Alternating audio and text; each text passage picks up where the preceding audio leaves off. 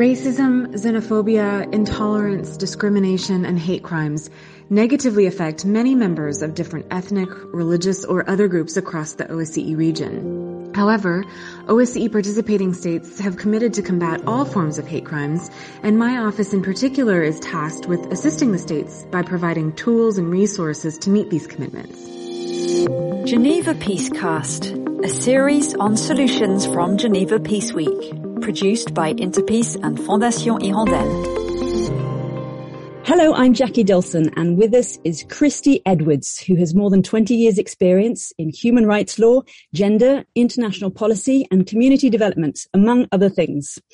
And now she specializes in helping governments and civil society to deal with intolerance and hate crimes.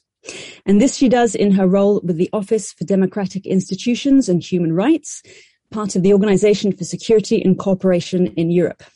Christy, thank you very much for joining us today. Thank you. It's my pleasure to be here.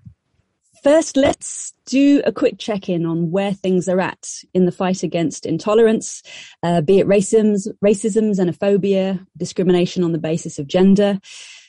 On the one hand, I feel like in some areas we've seen really huge advances. So in things like awareness, in legislation, in really putting these issues on the agenda.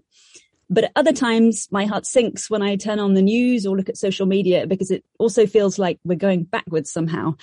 And I'm just wondering, what's your perception, Christy?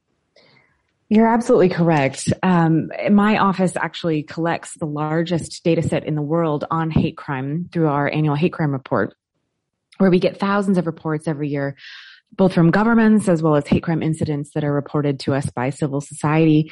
And this definitely shows that racism, xenophobia, intolerance and discrimination and hate crimes negatively affect many members of different ethnic, religious, or other groups across the OSCE region. And so we have a number of programs and tools and resources where we work with governments as well as civil society across the region to make sure that they are adequately able to recognize and address these issues. And what do we know about what's at the root of this intolerance and hate crimes in the first place? Well, there's a brilliant scholar and professor, Dr. Jen Lindsay, who has done some amazing writing about some of the cognitive bias that every individual on the planet has, starting from when you're an infant. You learn to recognize who is your family, where are you safe, who is your community that's going to protect you. And this is certainly cemented and solidified as you grow older, knowing who to recognize as your in-group and who is the other.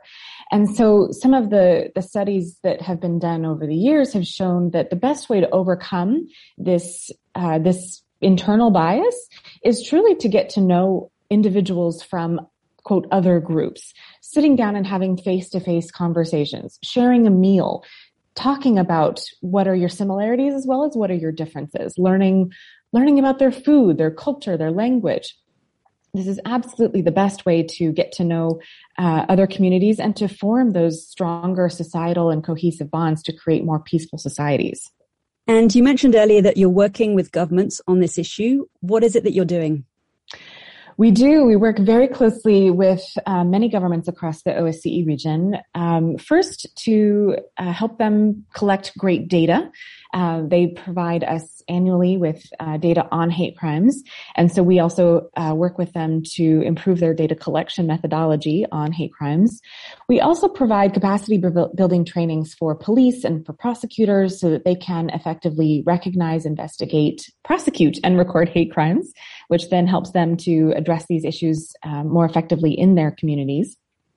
And then finally, we work with civil society organizations frequently, providing trainings on coalition building and helping them to work with their governments to better address these issues comprehensively.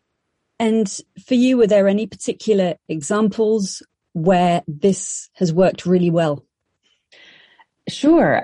First, I would say we know that only about 20% of hate crimes are ever actually reported to governments. And so governments have been doing a lot of work to build community trust, to work on peace building initiatives locally. And so some of the places where we've seen this done really effectively have actually been in the United Kingdom. And they've changed the way that they collect data and report it internally. So we actually saw the numbers that they report to us go up, but this is not because the real numbers of hate crime actually changed. It's just because they are now doing a better job of investigating and reporting and recording these numbers themselves. And this gives them a stronger ability to work within their communities to address these issues and hopefully prevent impunity amongst the perpetrators. All 57 states in the OSCE have committed to addressing the problem of intolerance and discrimination. And so there's a very wide range of countries within the OSCE, from Azerbaijan to Poland, where ODIHR is based, Russia, the US, France. And the governments within some of these 57 countries are led by people who themselves, in some cases, have risen to power on the back of a rhetoric of intolerance, be it subtle or not so subtle.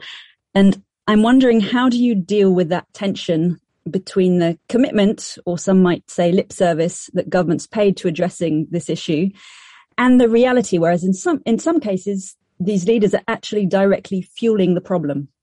Well, there are actually specific OSCE commitments encouraging political leaders specifically to refrain from any intolerant rhetoric or discourse that would be discriminatory or targeting particular communities. So we always encourage every government leader, every political system to ensure that they are upholding those commitments and sharing the message themselves that that racism, xenophobia, discrimination on any grounds are unacceptable, and that diverse and cohesive communities are what make nations strong and peaceful and resilient. So we regularly remind government leaders and governments of that commitment.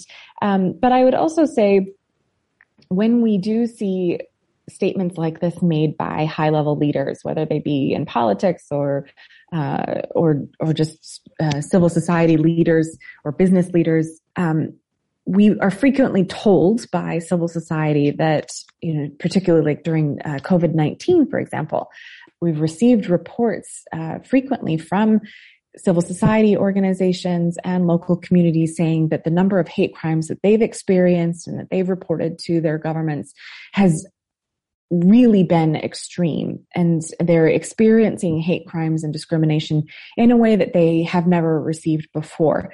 So we do see a correlation between some of this popular rhetoric, which is discriminatory against a particular community, and the kind of experiences that individuals and communities are having.